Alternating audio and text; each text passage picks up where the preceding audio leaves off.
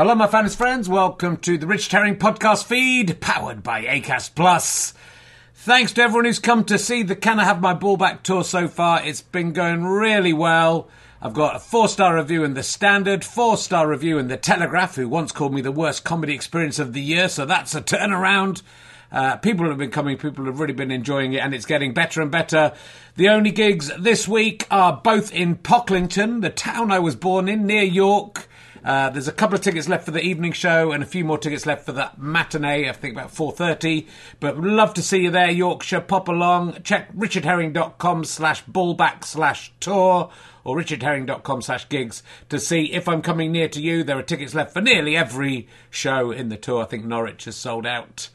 And a couple of gigs in London could do with your support as well. Anyway, please listen to the podcast. Do spread the news about the podcast to your friends. Listen as much as you can. Numbers are slightly down, which may affect the future of this podcast. So just leave it playing, even if you're not in the room. Love you. Now sit back, relax, and enjoy whatever it is you're going to listen to.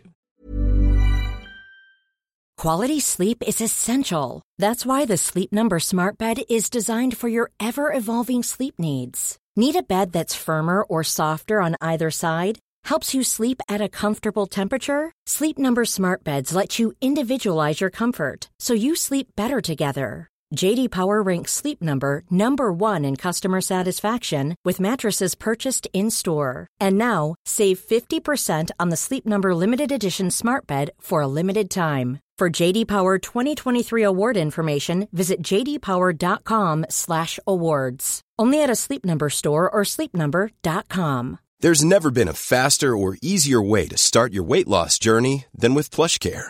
PlushCare accepts most insurance plans and gives you online access to board-certified physicians who can prescribe FDA-approved weight loss medications like Wegovy and Zepbound for those who qualify. Take charge of your health and speak with a board-certified physician about a weight loss plan that's right for you. Get started today at plushcare.com/weight loss. That's plushcare.com/weight loss. plushcare.com/weight loss. Hello and welcome to a brand new series of RHLSTP today with Angela Barnes, recorded in Brighton. And funnily enough, we're back out on the road for the next series, which is being recorded now. And we're back in Brighton on the 15th of September at the Brighton Theatre Royal. It'd be lovely if everyone who came to see those 2 gigs in Brighton would come to that one. We've got Simon Evans and To Be Confirmed. And then I'm out on the road all autumn. I'm in Leicester on the 19th of September, Bristol Old Vic on the 22nd of September, very close to selling out. Richmond Theatre in London on the 29th of September. Then Winchester, Exeter, a couple of gigs in Newcastle. There's some Leicester Square Theatre gigs as well coming up. And onwards it goes. Go to richardherring.com/RHLSTP/tour or richardherring.com/gigs to find out about that. We've got Rachel Paris coming up, Take Face, Grayson Perry and Connie Huck, and Limmy in Glasgow on the 24th of November, which is already selling extremely quickly. Be lovely to see you at one of those gigs. Do support the podcast if you can. We've got enough in the can to take us up to December, but it will carry on weekly for a very long time. This is about a year's worth just from this tour. So thanks very much. Sit back, relax, and enjoy RHLSTP. Ladies and gentlemen, welcome to the Old Market in Hove. Please welcome a man who is wearing his wedding suit and has just remembered why he hasn't worn this for 5 years. It's Richard Herring!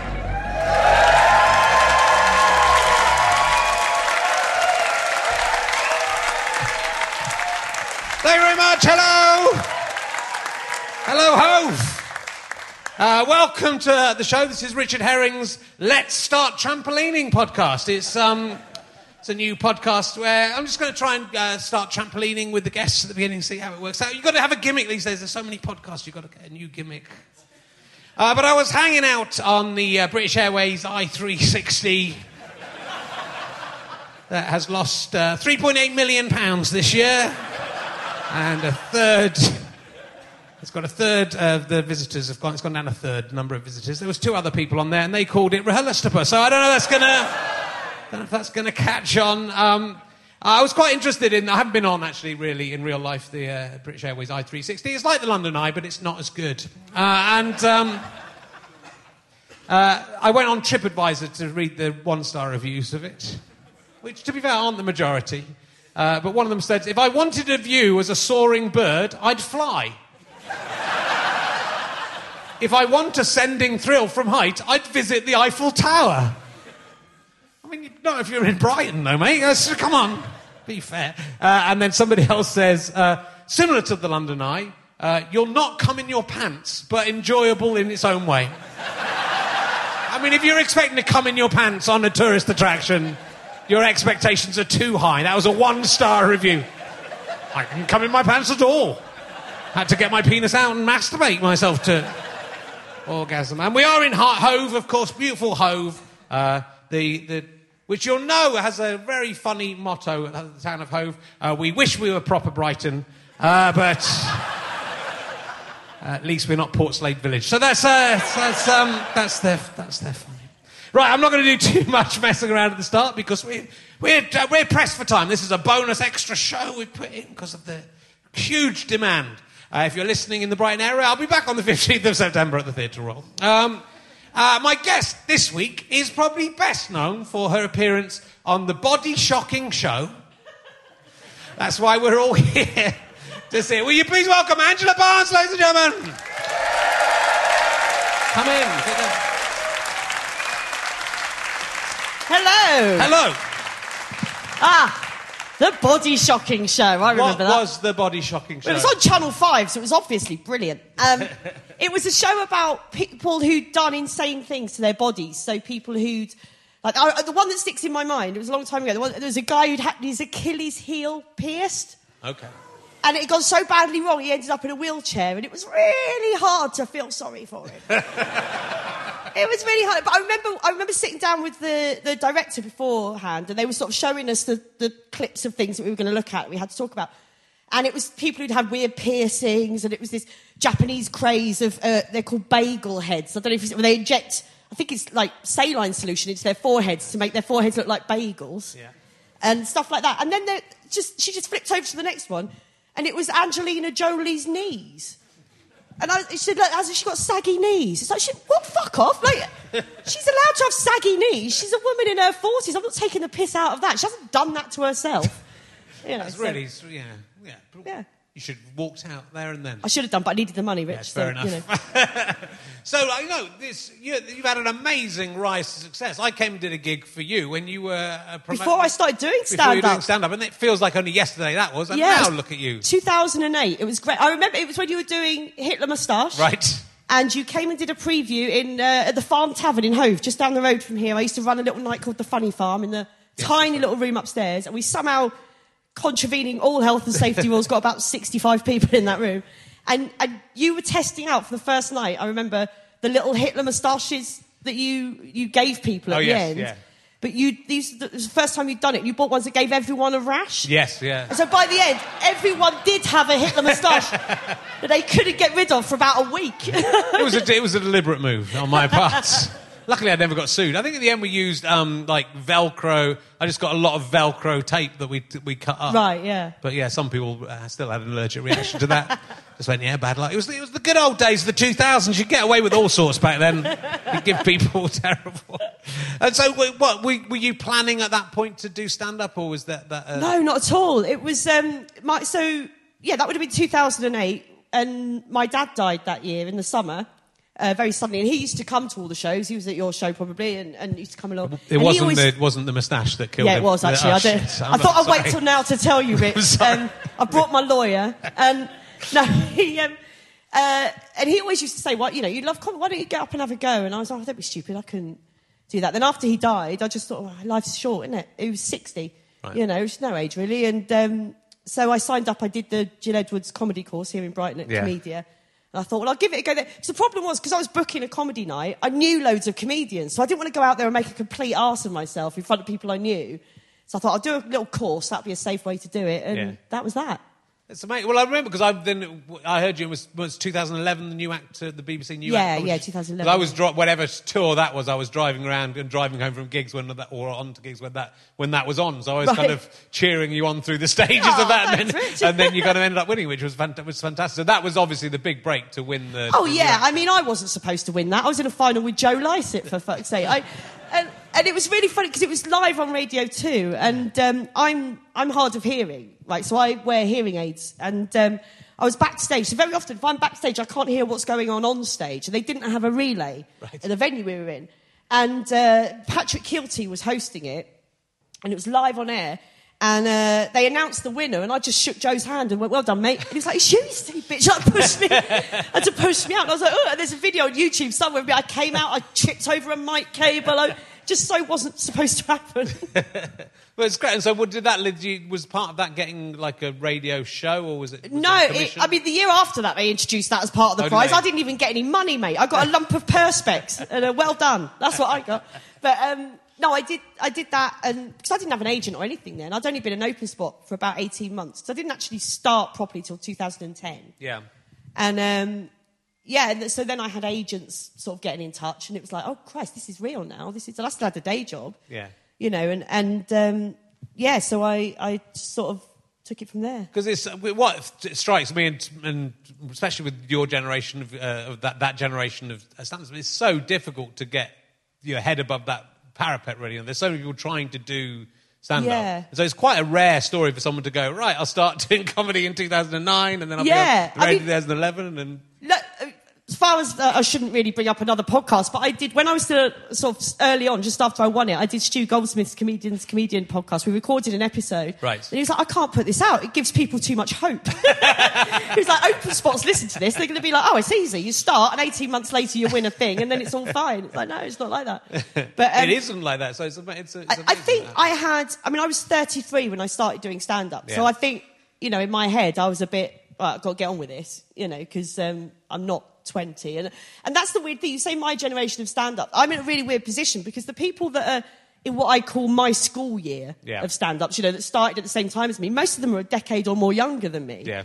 Whereas the people that are my age are sort of a decade or more ahead of the game than me. So I'm in this weird sort of middle ground of not being one of the cool young kids, but also not being an old, old guard. So yeah, it's weird. It does. Yeah, because in my mind, I kind of would still place you in with that generation. But I similarly, because I came back to stand up in 2004 really, and I did stand up very early on, but then I kind of didn't want to do it on my own. Yeah. So I'm sort of affiliated with that guy. Russell Howard was just sort of getting big, on the circuit at that point when I started. So that I've got the same thing where I'm this much older guy who came back to school. Up and take him home, But yeah, it's interesting to see, and it is sort of remarkable that someone can break through. I often just think I wouldn't, if I was starting now, I wouldn't. No. Well, I think even in the last 5 years it's changed, because when I started, you didn't have, 10 years ago, 9 years ago, whatever, you didn't have YouTube stars then really, or, there's so many people just making their own content. Podcasts weren't as big as they are now. And now everyone can make their own content and put it out there. And actually, I feel like a dinosaur that I don't know where to start with that stuff. So I think in some ways, if I'd left it any later, I would have had to go. But it's good to, it is, I think when I started doing stand-up, there was lots of people who had a life experience and then come back to it. So there were guys who'd worked on the docks, and there was guys who'd worked, in like jobs as lawyers or doctors or whatever, and then become stand-ups. Yeah. And now a lot of 20-year-olds are starting doing stand-up, which is sort of what I was doing, I suppose. Yeah. But you don't have any life experience. Well, I do wonder how relatable, when you're 20, you're sort of relatable to other 20-year-olds to a certain extent. But, how much is, I was at another gig and I was on another train, or I was on on the M6 on a Friday night. You're like, well, most 20-year-olds aren't doing that. So it does make you wonder. I'm quite glad I had some stuff in the bank to bring to it, to talk about. And you don't know who you are, do you, when you're 20, really? Anyone 20 in here? Probably not. Of course not. Look at them. You don't know, I remember. I still don't know who I am. I don't. Well, no comedian knows who they are. So they're pretending to be someone else. But I should say that I didn't mention that the reason I was worried, just in case anything happens. The reason I was suddenly worried about wearing this suit is I remembered the last time I stopped wearing it because the fly just kept on coming down. So I just like to. Angela... You warned me about that in the dressing room, and I was like, are you just preempting your Me Too moment now?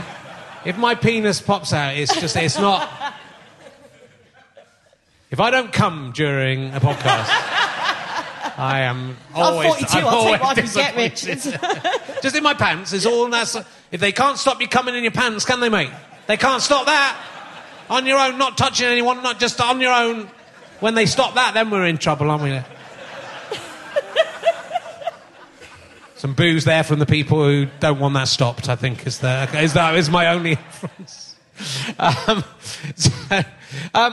can't remember who I was talking to. It might have been Professor Alice Roberts, or it might have been one of the No Such Thing as a Fish guys, who's told me you're an expert on nuclear bunkers. Expert's a strong word. Well, I've got a little obsession with nuclear bunkers. I love concrete things. Right. I think when I grew up, in the 70s and 80s, when I was a kid, everything was made of concrete. My school was, the block of flats I lived in, what our playgrounds were, everything was. So that sort of real nostalgia of concrete thing. And then when I discovered that there were 1,500 nuclear bunkers in this country, I wanted to find them. Right. And I've done gigs in them. There's some massive ones out there. I mean, I could nerd on about this for I was a bit worried about being nerdy, but then I looked at you. It's going to be fine, isn't it? It'll be all right. How many have you been in of the 1,500 nuclear bunkers? Oh, I must have been at least 20. Some of them are derelict now and you can't get in, but I find them all the time because they're all sort of dotted along the countryside.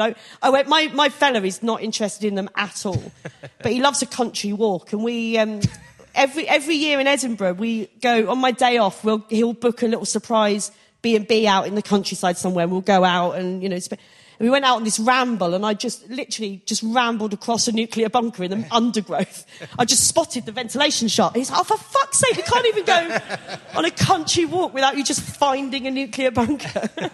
What do you think? Are you concerned about nuclear war? Or... Oh, no. I mean, this isn't I don't love them because I think I'm going to head to one if the worst happens. If the worst happens, I'm going to head to ground zero. That's because, life after a nuclear, it's not going to be... No, just get it done. Yeah. Get it done. Cyanide pill, whatever. Yeah. Well, are there none of the bunkers that you think this would be a nice place to...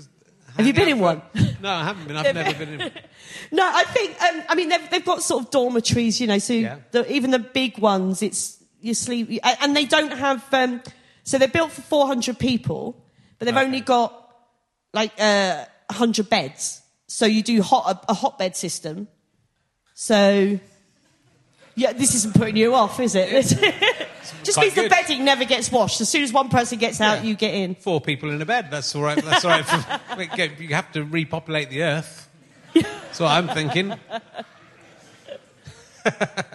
So you did do a show about how to survive a nuclear apocalypse, didn't you, on the radio with John? Oh no, I did a thing on Radio 4 about Cold War secrets, and I had John Robbins came on, and we talked about. He's obsessed with. He's like more on the prepper end of things, nut job. Yeah, I love him, but he's a nut job. And, so we talked about his plans for surviving nuclear apocalypse. And I sort of thought he was joking when he says on his radio show that he'd planned it. He's not. We had to cut so much out. It was, he knows what to... In fact, if you're wondering what to do in a nuclear apocalypse, follow John Robbins. He knows where he's going and what he's doing. There isn't very long, though, is there, between finding out it's happening? Do you think they would tell us if it was about to happen, or do you think... I don't know now. I don't know. Back in the Cold War, you had the 4-minute warning was the thing. But now, weapons are so much more advanced than they were then. But even if they had 4 minutes, I don't think they'd tell us. I don't think they would. What's the point? Yeah. What are you going to do in that 4 minutes? I know what you'd do in that 4 minutes, but what are you going to do in the other 3 minutes? Sorry, that was cheap. I'm sorry. It's all right. Cheap's good.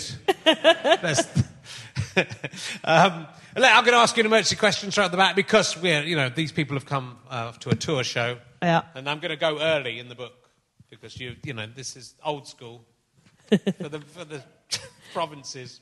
The provinces of the provinces, let's face it, we're in Hove. So, would you rather be a cow or a badger? I'd rather be a badger, got better hair. Okay. Yeah. Good answer. And underneath this, I look like a badger. Under the red, pretty much now, yeah. It's definitely black and white stripes in there. Have you ever seen a ghost? Never, because they don't exist, Rich. Wow. I think I just heard one. Whoa. Oh, shit. I really want to. That's the thing. My tour support, Phil Gerard, Yeah, he's a ghost. Hey, is he here? No, he is absolutely desperate to see a ghost, but doesn't believe in them. But he's desperate to see one. Yeah, and wherever we go, if we go into a really old theatre, while I'm on stage doing my show, he'll come back up and he'll show me where he's gone under the stage and filmed. And like, can you see anything? Can you see? It's like, no, Phil, because they don't exist. But There often are in theatres, aren't there? So, traditionally. I went to the only place I felt a little bit eerie, but I think it was I went to the Winter Gardens in Morecambe, which was the venue where Eric Morecambe started, and Laurel and Hardy played there. It's a derelict shell now because somebody in the 70s burnt it down as an insurance job. And John Richardson, being a Morecambe local, is part of... They're trying to restore it, but it's taken a long time. And he, every year, does a big show there. And they... Basically, it's sort of... There's no roof on it, but they just hire in a load of seats and do it to raise money for a hospice. And I did it one year, and they took... It was me and him and Matt Ford. They took us sort of on the little tour and took us underneath the stage. And I think it was actually just that Matt Ford was really winding us up. It was what was actually happening. But that's the only time I've ever gone a bit like, oh, this is a bit... eerie. I'd imagine Matt Ford is terrified of ghosts. I don't know if I asked him. He's just a scaredy cat. Yeah, it's all mouth. He'd be mouth because he'd be going, what if I see a ghost? I'll poo myself. Have you seen a ghost? No, they don't exist. Yeah. This is a good question. Number 6, I don't ask this very often. Isn't silver actually better than gold? Yeah, I hate gold. It's tacky. Yeah. Silver's way better than gold. Yeah, but don't tell them that because then they'll charge us more. I love gold. Keep the gold expensive. Okay. Yeah. Good. I think you've worked out there. All right, I'm going to go on page 1. Oh, it's not the question I thought it would be. That's lucky because that wouldn't have worked. Would you prefer to have a hand made out of ham? Just playing to the crowds. I see what you've done there, Rich. Or an armpit that dispensed sun cream. I don't do it very often, so enjoy it. I'm not going to give the second audience that pleasure. Don't you worry about that. Fuck them.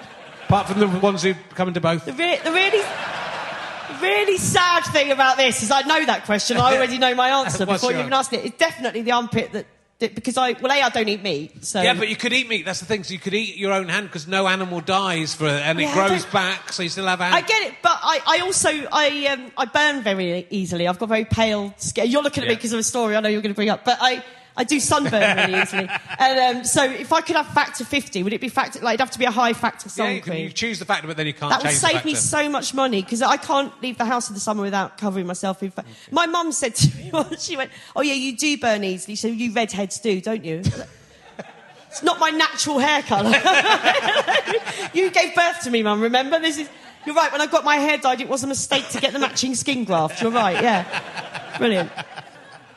So, talking of skin being burnt... Yes. Your skin has been burnt recently. I'm brilliant at this job. Come on, that was good.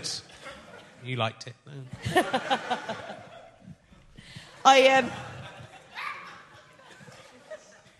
Both of them I think I might have seen 2 ghosts in the front row. So, What happened? So, I had a bit of an accident with a hot water bottle and got 3rd-degree burns on my tits.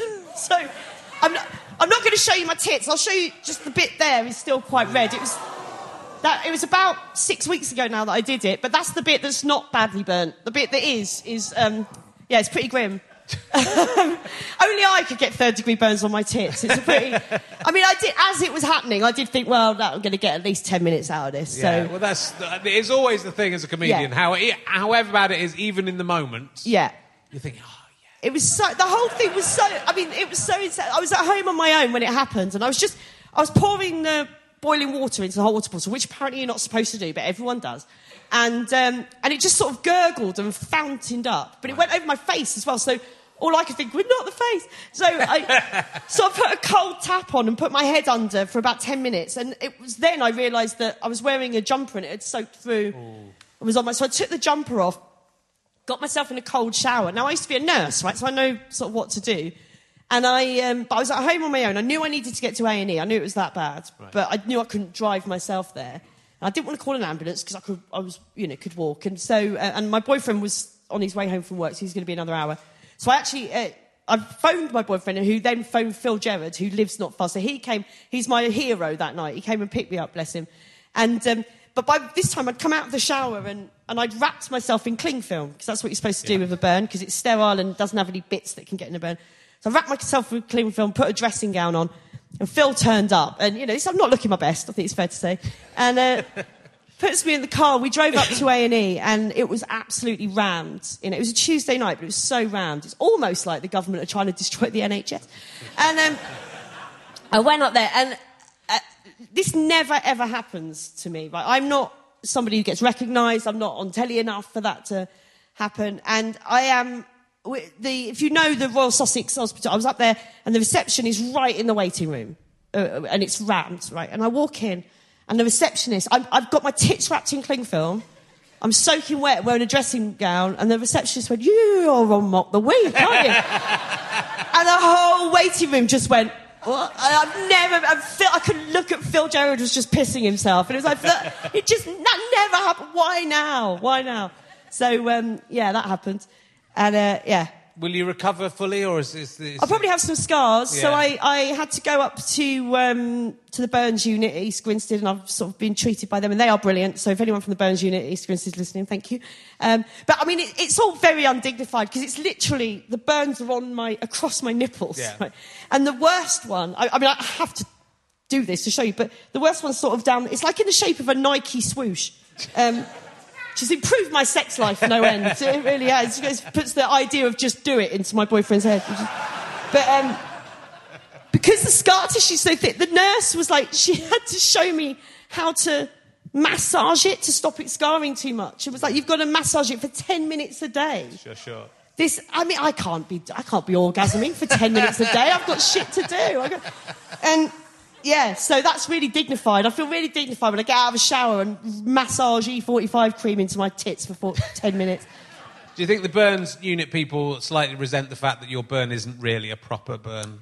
Yeah. From a hot water bottle. I mean, people have come in with been in fires, accidents. Well, a friend of mine, I don't know, plane crashes. There's a comedian, Benji Waterhouse, I don't know if you know him, who's he's a psychiatrist, qualified, but he's got a friend that he did his medical training with, who is now a plastic surgeon who specialises in hot water bottle burns. It's that common, yeah. So I'm just lucky I didn't need a skin graft or anything, but apparently it's really... mine are in the bin. Put them in the bin. Get yourself one of those little lavender heat packs, put it in the microwave. You're going to have to do, like, a public information film about the dangers... Jeremy Vine's people got in touch. Like, do you want to come on Jeremy Vine's show? No, do I look like Lynn Fallswood? No, I don't want to... I don't want to be the voice of burnt tits. I don't need that in my life. So This could be your man draw. This could be it. So I'll just if everyone here tells a friend not to use a hot water bowl, then we'll get the message out that way without me having to debase myself on Radio 2. Well, it's interesting because my guest, I'm also talking to in Brighton, Stephen Grant's been in a terrible bike accident. Yeah. So we've got two scarred, permanently scarred guests. He'll tell you about his scar, but he's done a great thing with his scar. So okay, well, it's very I definitely will ask him about that. It must be very exciting for you to be you're now regular on the News Quiz, and you're on shows like Mock the Week. Yeah. And I know you were a big fan of the News Quiz and Linda Smith, especially before you were a comedian yourself. So that's got to be pretty exciting to get to that. It's so surreal. It's so surreal because I remember when I won the New Comedy Award in 2011, and I did an interview with Chortle, and I have to do that. And I did an interview with Chortle, and they said, if you win, what's your biggest ambition? And everyone else in the final was sort of saying to be on Live at the Apollo, or to. I was like, I want to be on the News Quiz. And that week, a producer from the News Quiz contacted me and asked if I wanted to do some writing on it, which, as far as I was concerned, that meant I'd made it. I did a day, writing on the News Quiz. That was fine. And then a few years later, I finally got to be a panellist on it. And it's just, it's insane. I sit there, and God bless him, I'd very often be sat next to Jeremy Hardy. And I just couldn't believe being treated like one of the gang. They even called the seat next to Jeremy, they started calling it Barnsley's seat, because I'm deaf in my right ear. They sit me with my left ear to the host. Right. So, started calling it Barnsley's seat. And it's insane that I'm part of that. I keep expecting the tap on the shoulder. It's been a terrible mistake. You're not a comedian.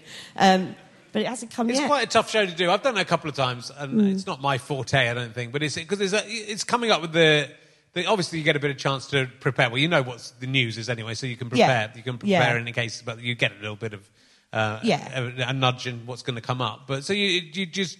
How much time do you spend? Because I thought I'll just wing this and say. Oh no, my agent always says about me, Barnsley does her homework. Yeah. Like I'm a proper I like to prepare things, and I'm not a natural improviser.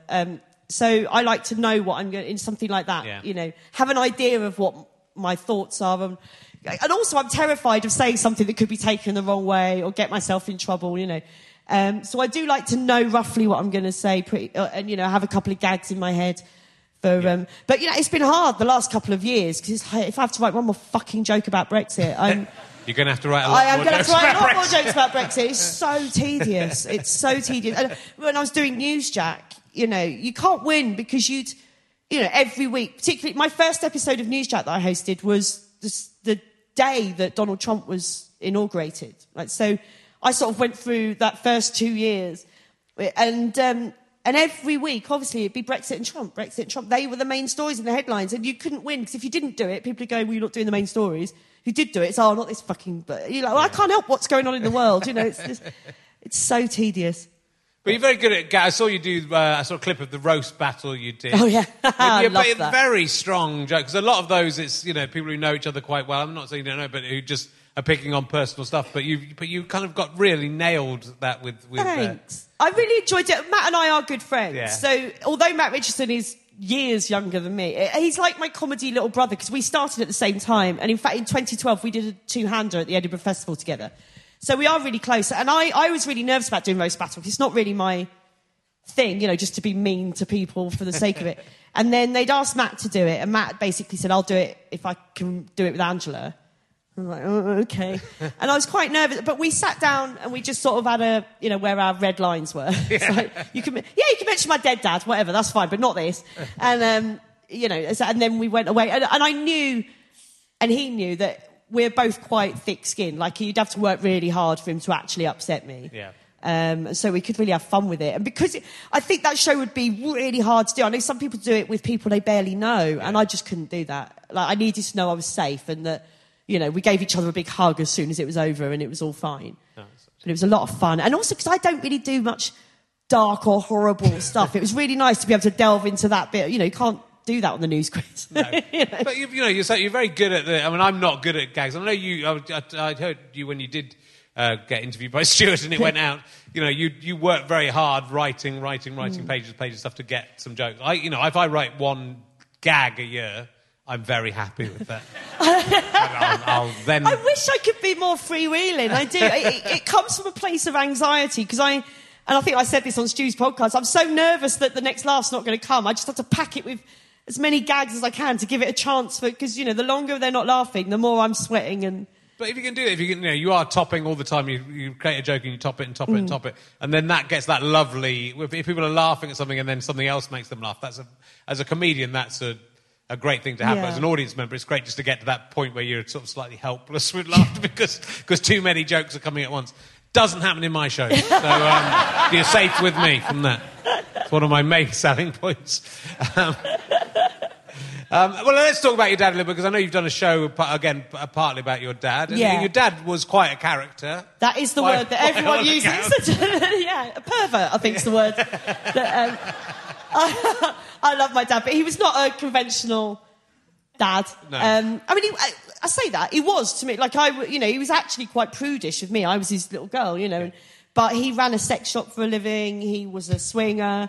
Very liberal. Yeah. Free love and all that. Child of the 60s, whatever. But, yeah. And so I never had my parents divorced when I was 9.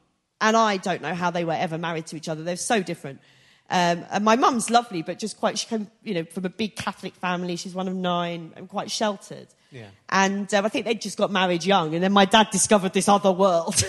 And my mum was, not really on board with that, I think it's fair to say. So he went off and had his fun, And I always say about my dad, I love him dearly. He was the best dad in the world. Shitty husband, but a brilliant dad, And we were best mates. We were really close. Because, he was still my dad. He was still my, growing up, he didn't give a shit about anything, but he knew how to have fun and knew, and I think consequently, because I was never pushed, there was never any pressure to do well because my dad had dropped out of school, my mum didn't finish school with any exams, so anything I did was a bonus, and the fact I went to university that was enough for them to be, they didn't need me to do any more. And it just meant I didn't have any pressure, and so I learned about fun. with my dad. And in fact, it was the other way around. Like, I was the nerd. He used to call me Lisa Simpson. Right. And I remember one night I was in a pub. I was about 16, 17, and I was in a pub with my friends doing a bit of underage drinking like you do. And my dad knew which pub I'd gone to. And him and his friends were doing a charity pub crawl that night. And my dad was dressed as Homer Simpson. And he promised me he wouldn't come into the pub he knew I was going to be in with my... Of course he did. Of course he came in there. And I just went straight out into the loos and hid from him. People kept coming, your dad's in there, he's brilliant. And I was just going, this is fucking going to kill him. But his whole life was about humiliating me. He loved it. He used to do things like... It's a true story. When I was 14, so he was a type 1 diabetic. So he used to inject himself twice a day. He had been since he was a small child. And he used hypodermic needles, but he couldn't get on with the modern newfangled pen things. So he'd always have hypodermics. And when I was 14, him and my mum used to alternate going to my parents' evenings at school. And I was a really studious child. That was my way of rebelling, was to be a good girl, studious. And he'd gone to my parents' evening and had this form tutor, Mrs. Wren. She was lovely. She was a textiles teacher and very lovely. And he went round to all my teachers. And he said to me before he went off, he said, these parents' evenings are really boring. They're always blowing smoke up your arse. And off he went. And then he presented my form tutor at the end of the evening with a hypodermic needle and a bit of tinfoil and said, I found this in Angela's bag. What's it mean? Yeah.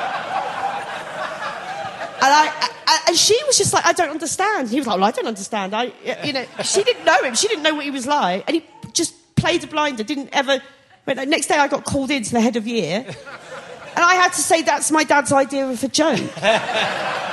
And there was a letter sent home. But, that was the sort of thing. He did it to me just before he died. We were up at the marina. My dad loved the marina because he liked looking at all the boats that he'd never be able to afford. And we'd gone up, it was Father's Day, 2008, and we'd gone up to the marina to look at the boats. And we went for lunch up there somewhere. And I used to, if we were going out for dinner together, I'd put his needles and insulin in my handbag. And we were just leaving the restaurant. And as I stood up, one of his needles fell out of my handbag onto the floor. Packed. It was Father's Day. It was rammed. And my dad just looked at you and went, you promised me you'd stopped, and stormed out. And just left me in this restaurant. And I had to pick it up and put it back in my bag and leave. God love him.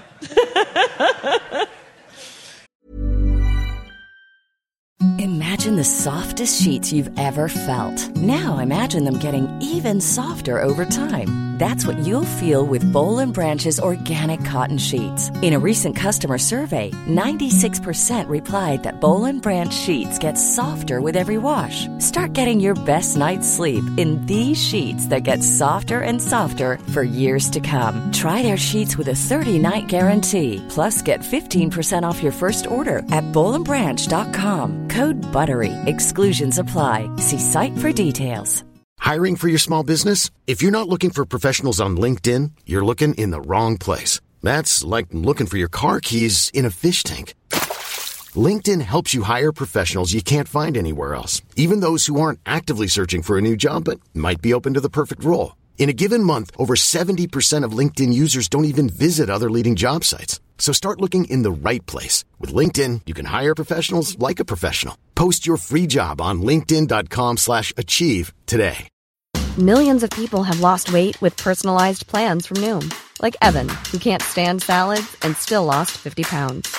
Salads generally for most people are the easy button, right?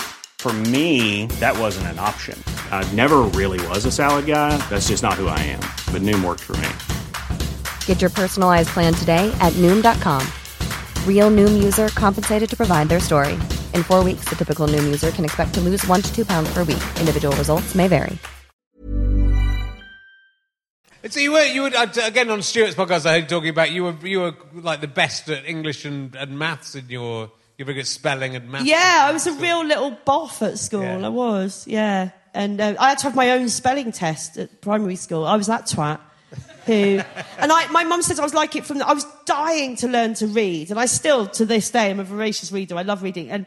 And my uncle was a headmaster, and he'd said to my mum and dad, don't teach her to read before she goes to school, because then they'll teach her in a different way and she'll get confused, wait.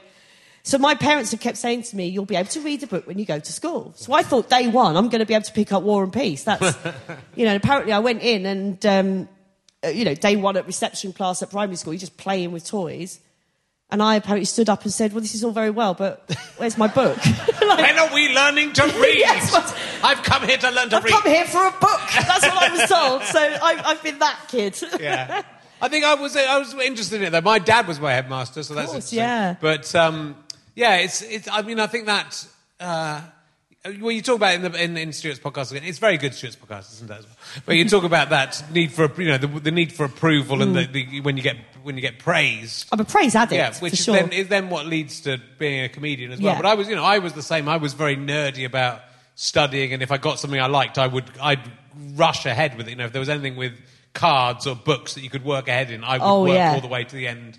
Yeah. I got like the maths cards you used to get, I was SMP cards. obsessed with those maths cards. And got to probably, I was about 10 years old and got to O-level, A-level stuff from those. Because I loved the approval of the teachers. It's absolutely, and I think it really dawned on me how much of a praise addict I am. Yeah.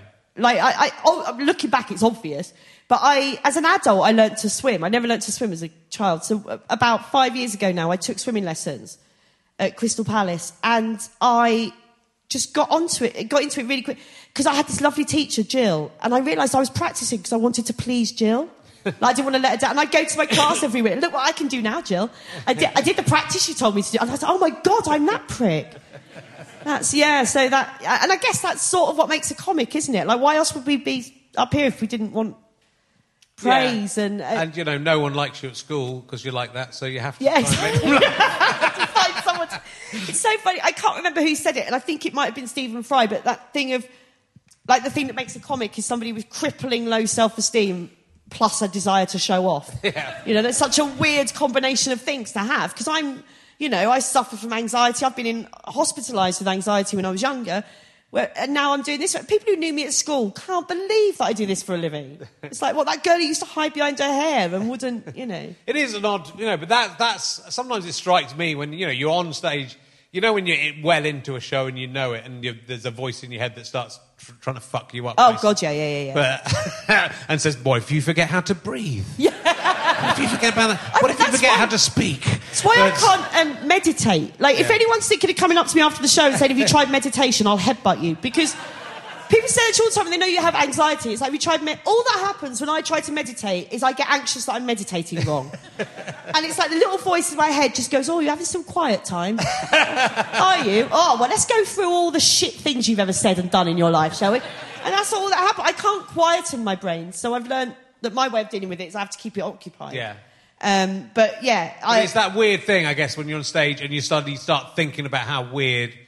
It is as you're on stage, which doesn't happen all that often because you don't. But when it does happen, it's really fucking freaky. Yeah. I just started thinking about what we're doing now, and it's freaking. These people have paid to come and see us talk. I used to be I used to watch Fist of Fun. I remember going to Edinburgh Festival in 1995 and watching your show with Stu, and now I'm fucking. So how the fuck did this happen? And I have to do that all the time. I'm sort of pinching myself and just going, well, that happened. It's Mark Steele lives in Brighton. Yeah.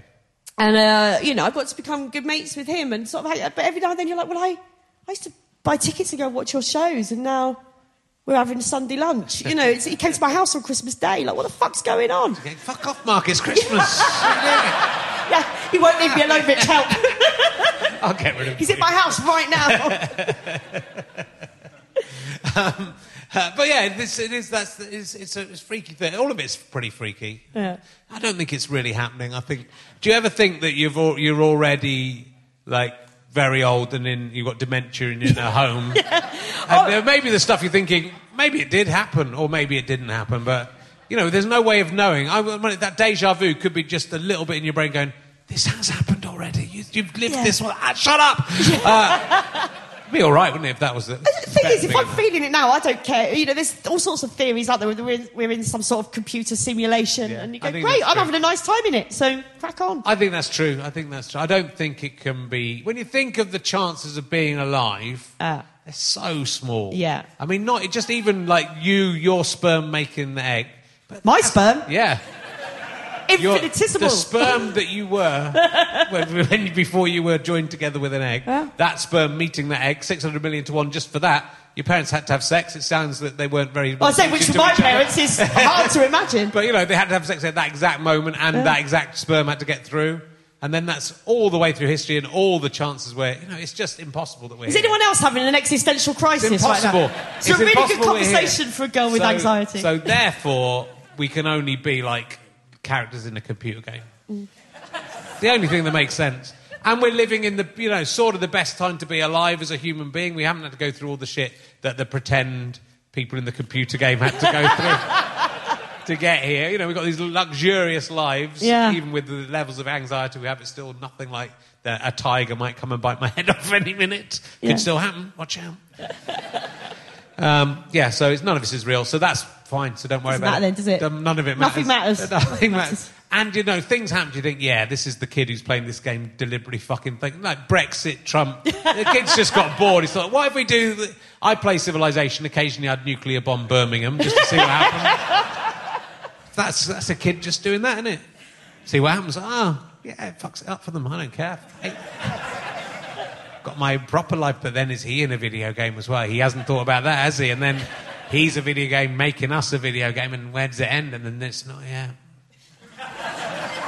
Interesting, isn't it? I've blown your mind, haven't I, mate? You never thought anything. What if you're the only real human and everyone else is robots, mate? You never thought that, have you? How about that? Be good, wouldn't it? You could fuck them. Sorry, I went off on a... Another... Well, this is an interesting to talk to you. But let me just see where we're at. My goodness, time's flying by. God, I go on, don't I? No, it's going terrifyingly fast, which again makes me think it's a video game, because there's no way the 45 minutes has passed.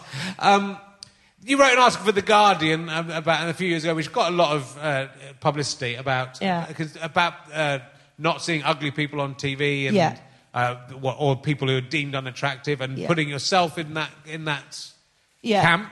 I mean, what didn't help was I wrote the article, so it was basically about how, ugliness being portrayed on TV is not ugly. Ugly Betty was not ugly; she was just wearing glasses. And how you don't see people that look like me, and I'm not saying, but before, it's a really hard conversation to have, because I ended up in hospital when I was younger because I had such crippling low self-esteem, and particularly about the way I looked, that it doesn't matter whether you objectively think I'm ugly or not. That doesn't matter. It's what's in here that matters, right? And I genuinely believe that I was hideous. When I was properly ill, I used to apologise to people on public transport for having to look at me. I mean, I was ill. And my point was that you don't see... It's not that sort of dysmorphia is not helped by the fact that you're being told that these people are ugly when they're clearly not, and that the full range of people aren't represented. And there's lots of people doing good work in that area now, like Jamila Jamil, and, it's brilliant. But this was in 2013, I wrote this article, and it was off the back of a few things that had happened. And of course, people just read what they, into it. So it was seen as me sort of somehow trying to get people to tell me I'm pretty. Which, was fundamentally misunderstanding the whole gist of the article. Or, then people are complaining that I wasn't ugly enough. You can't... you can't win. You really can't. So, and obviously, it's just about representation, and it's just about... And, everything's about... You have to see it to be it, and that's why now, suddenly... We've got loads of women are doing comedy, and it's brilliant because they're seeing it on their screens at last. They're seeing it in their comedy clubs at last, which even 10 years ago, when I started, I was still, for the first 5 years, was only ever the only woman on the bill. Yeah. Whereas now that's changing. And so more women are at home watching Mock the Week and going, oh, look, they've got 2 now. Fucking hell, I can do this. It's all part of that representation thing. But, I got a lot of shit for it. It's really interesting. I remember seeing, if you watch like old TV shows, I remember seeing like an old, I can't remember what it was about. There was an old like arts discussion program. It might have been about Life of Brian or something like that. But it was academics discussing stuff. And what it is, it's just normal people. It's normal people who aren't the identikit pretty or handsome. There are more ugly men on TV than there are ugly women. Oh, yeah. But thank God for that. I still have a chance. But it was just sort of shocking to see regular people with the academics from the 1970s who weren't, doing their hair and stuff. Yeah. And who had slightly squidgy faces or, looked a bit weird in some ways. But they were actually just normal people. They don't look weird. And they don't look weird when you go out and look at the members of the public in front of us. I mean, look at these Christ. guys. Or just walk down the street, that's weird, the way one's brain is flipped to such an extent that it almost seems funny to see someone who looks normal on TV. On TV, yeah. Rather than thinking, isn't it fucking weird that we only see one type of person on TV? Clearly it's not a job that's, down. It's nice if you look nice, but it's not down to looking nice. No, and also there is such a gender divide in it that, Yeah. Piers Morgan proves you don't have to be pretty to be on TV. But you do if you're a woman. And it's that older man, younger woman partnership that goes, throughout history. It's just not seeing yourself represented. There's certain TV jobs I've been told I'm too old for at 42, And I think, well, that's all very well, but 20-year-olds aren't watching telly. No, exactly. My mum's watching telly, so who's representing her? How many women in there? My mum's 60, she'll be 69 next month. I don't know why I did that, sorry, Mum. Do you think you have to spend the whole of that year just going, I'm 69, wait. Oh, God. See, I'm my dad's daughter. I kind of... It's in there somewhere, the genes. And, she's active. She has a good social life and that. Where's her on telly? Yeah. If I'm too old, then what's for her? But again, I think that's interesting because I think the TV people are so stupid about it. They haven't realised that they essentially are in a dead medium. Well, they're trying to capture the youth, and the youth aren't interested. But they need, there's this huge, as Brexit shows, there is a huge audience. But they're for ignoring. old people. Yeah, so it's kind of crazy that that's the case. Yeah. But yeah, I mean, not that YouTube is any better in this. We self-selected though. That's what's sort of interesting, and that's why. If there is a program or a film that is represented the way you want to be represented, then you've got to support that thing, because actually people are everything in this business is run by the money of it, really. Yeah, so absolutely. If you stop going to see a certain type of film or person or comedian or whatever and start seeing a different one, then that will become popular. Yeah. So it's just economics at the end of the day. And another thing I want to talk to you again, another another serious subject was the work you've done with the Getting Home. The Home Safe Collective. Yeah. Well, that was must be about a year ago now, maybe just over a year ago. A comedian was in Melbourne. Eurydice Dixon was going home from. She was a sort of open mic comedian, just starting out her career in Melbourne, and was walking home after a gig one night and was raped and murdered on her way home from the gig. And people ask why women don't do comedy, and I think one of the things that puts a lot of women off is that we spend a lot of time travelling about late at night. Getting night buses. For the first 6 years I was on the circuit, I couldn't drive. I didn't have a car. I lived in London for a large chunk of that. So you'd have a gig in Yorkshire somewhere, and you'd get a lift back to London, and I'd get dumped on the outskirts of London and have to make my way back to Crystal Palace at 3 a.m, and it just didn't seem fair that we were, even now I've got a car, very often it's in a multi-storey car park that by the time I finish my show, I come out and it's deserted and I'm having to go back to the car on my own. There's all these journeys that you make, and you have to weigh up in your head, I really want this job, I want to do it, and I want to be... I don't want to make a fuss, because if you make a fuss, people don't book you, because the thing about comedy is there's a million people in the line behind you to do every job you've got. So you don't want to make a fuss, and then by not making a fuss, things don't get better and don't improve, and people don't realise there's an issue. And then when that happened to Eurydice, there's a large sort of WhatsApp group of female comics. We all sort of chat to each other and support each other. And we were like, well, it's amazing, really, this hadn't happened before, because we are often putting ourselves in these positions. And so the first thing that happened was we started talking to promoters because then you had concrete, like, look, this has happened to someone now. We need to be careful.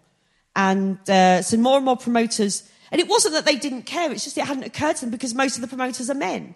Yeah. Who it doesn't bother them in the same way. So lots of promoters now will get you a taxi back to the hotel, or get someone to make sure they walk you to the station or to your car or whatever. It's just little things like that make such a big difference. And I found other comics on the bill will now ask, are you all right getting home? Whereas before they just want to get off and which is fine. I'd get it, but now they just weren't aware. And the one place where we talked a lot about was at the Edinburgh Festival. When you're starting out as a comic, Edinburgh is extremely expensive to go and do the Edinburgh Fringe. People often don't realise that if they're not performers, that, you pay a fortune for accommodation, to get there, for your venue, it takes a long time till you start making money in Edinburgh. And so, and the shows go on, the bars are open until 5 a.m, the shows go on that late. And if you're an open spot comedian who's trying to make it, trying to get the stage time, you don't want to turn down anything, because you don't want to be the person that said no, because they might not ask you again. And so, very often in Edinburgh, I would find myself walking home across the meadows at 2 a.m, with my keys between my fingers going, this doesn't feel safe. But not wanting to make a fuss.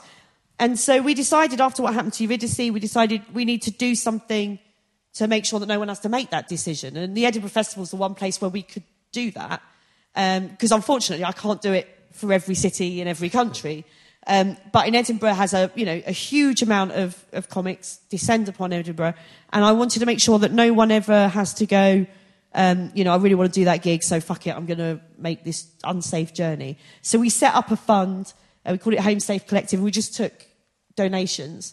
So anyone could donate if they wanted to. We weren't pressuring anyone to donate.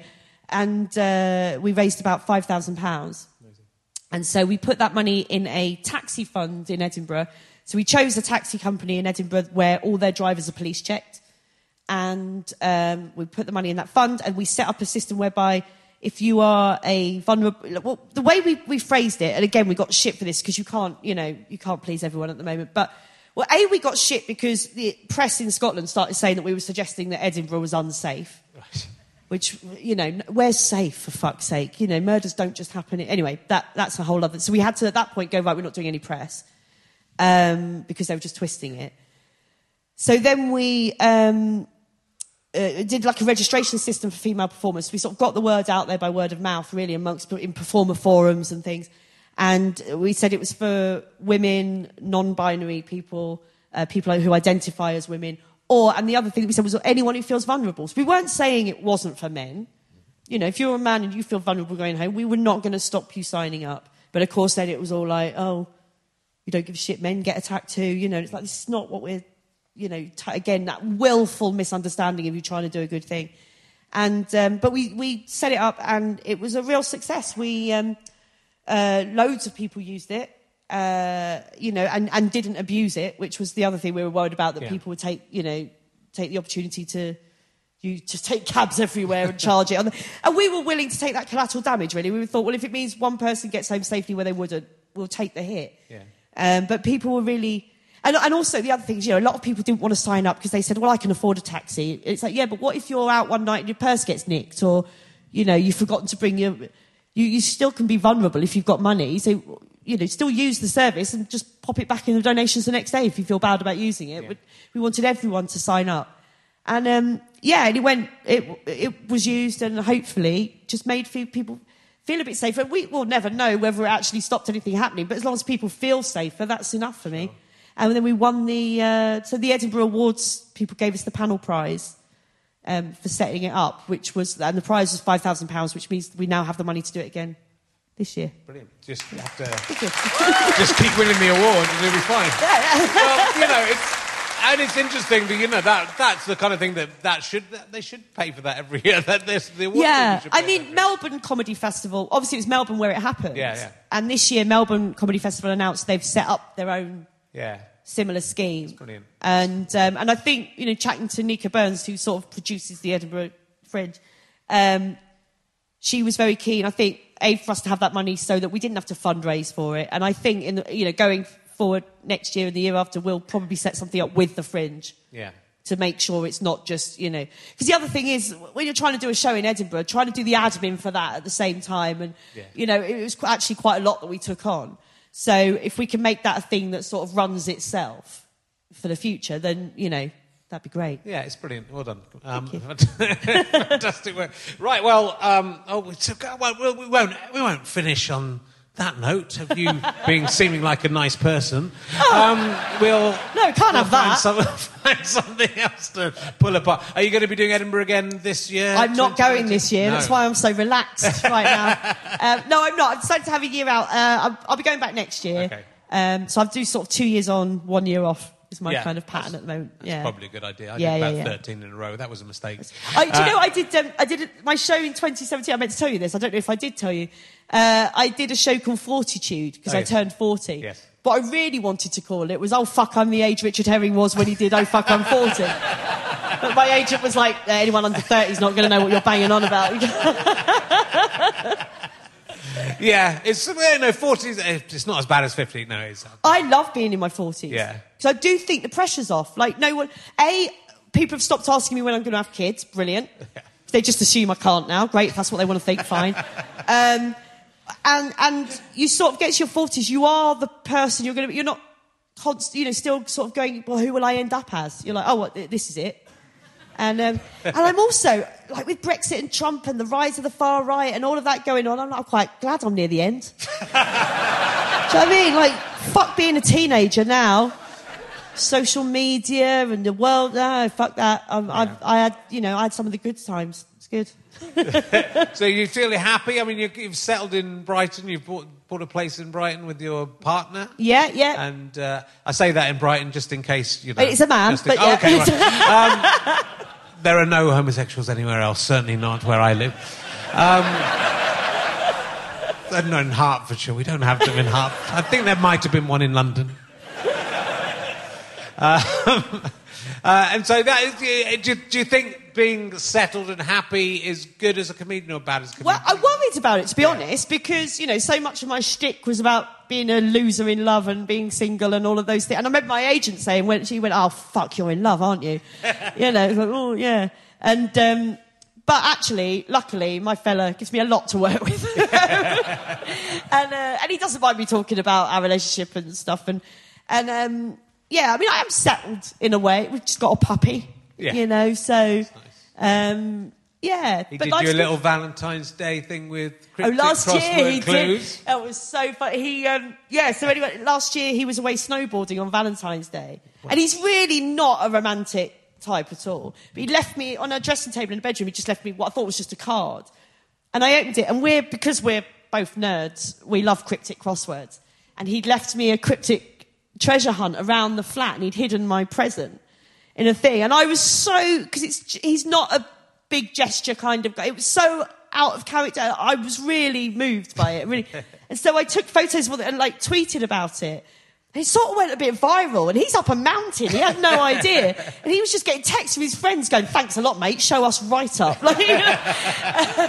Yeah, there were magazine articles in the States about it, and it's amazing. You only do one thing like that, fellas, in your life, and that's it. You're set. So yeah, that's it. Just you have to think of your own one. For me, it was Ferrero Rocher chocolates. That worked for me. Never have to do anything again. But he did it again this year. Did he? But he was there this year, and it was Valentine's Day was 2 days after I'd done my burns, and so I was feeling really sorry for myself. Right. So, but if he does it again next year, I'm going to be I'll think of something new, mate. Come on. And what's coming up next for you? Anything exciting in the pipeline? I'm on tour at the minute, so touring my show Rose Tinted all around the place. So yeah, my website, have a look on that if you want to come along. I'm doing Brighton in October, and yeah, just same old Mock the Week coming up. Yeah, and see what happens. Fantastic. Well, I'm really glad things are going so well for you. Phenomenon. Ladies and gentlemen, she's one of yours, Angela Barnes. Thank you very much. You've been lovely. Thanks for having me. I'll be there. I'll be in there in a sec. Thank you very much.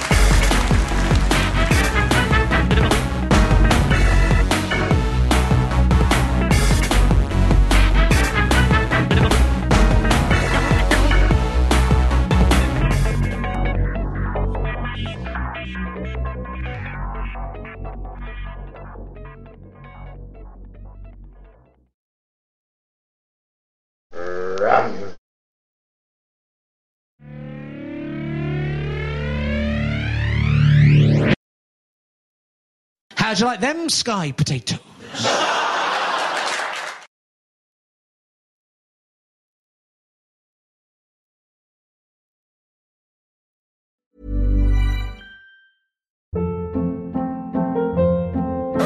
Hold up. What was that? Boring. No flavor. That was as bad as those leftovers you ate all week. Keke Palmer here, and it's time to say hello to something fresh and guilt-free. Hello Fresh. Jazz up dinner with pecan-crusted chicken or garlic butter shrimp scampi. Now that's music to my mouth. Hello Fresh. Let's get this dinner party started. Discover all the delicious possibilities at hellofresh.com.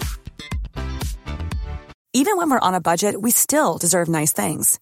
Quince is a place to scoop up stunning high-end goods for 50 to 80% less than similar brands. They have buttery soft cashmere sweaters starting at $50, luxurious Italian leather bags, and so much more. Plus, Quince only works with factories that use safe, ethical, and responsible manufacturing. Get the high-end goods you'll love without the high price tag with Quince. Go to quince.com/style for free shipping and 365-day returns. Imagine the softest sheets you've ever felt. Now imagine them getting even softer over time. That's what you'll feel with Boll & Branch's organic cotton sheets. In a recent customer survey, 96% replied that Boll & Branch sheets get softer with every wash. Start getting your best night's sleep in these sheets that get softer and softer for years to come. Try their sheets with a 30-night guarantee. Plus, get 15% off your first order at bollandbranch.com. Code BUTTERY. Exclusions apply. See site for details. Thanks for listening. richardherring.com/gigs. GoFasterStripe.com for all my books, downloads, all that sort of shizzle. Oh yeah, I know all the cool words. And would love to see you on the Can I Have My Ball Back tour if you can make it. Bye.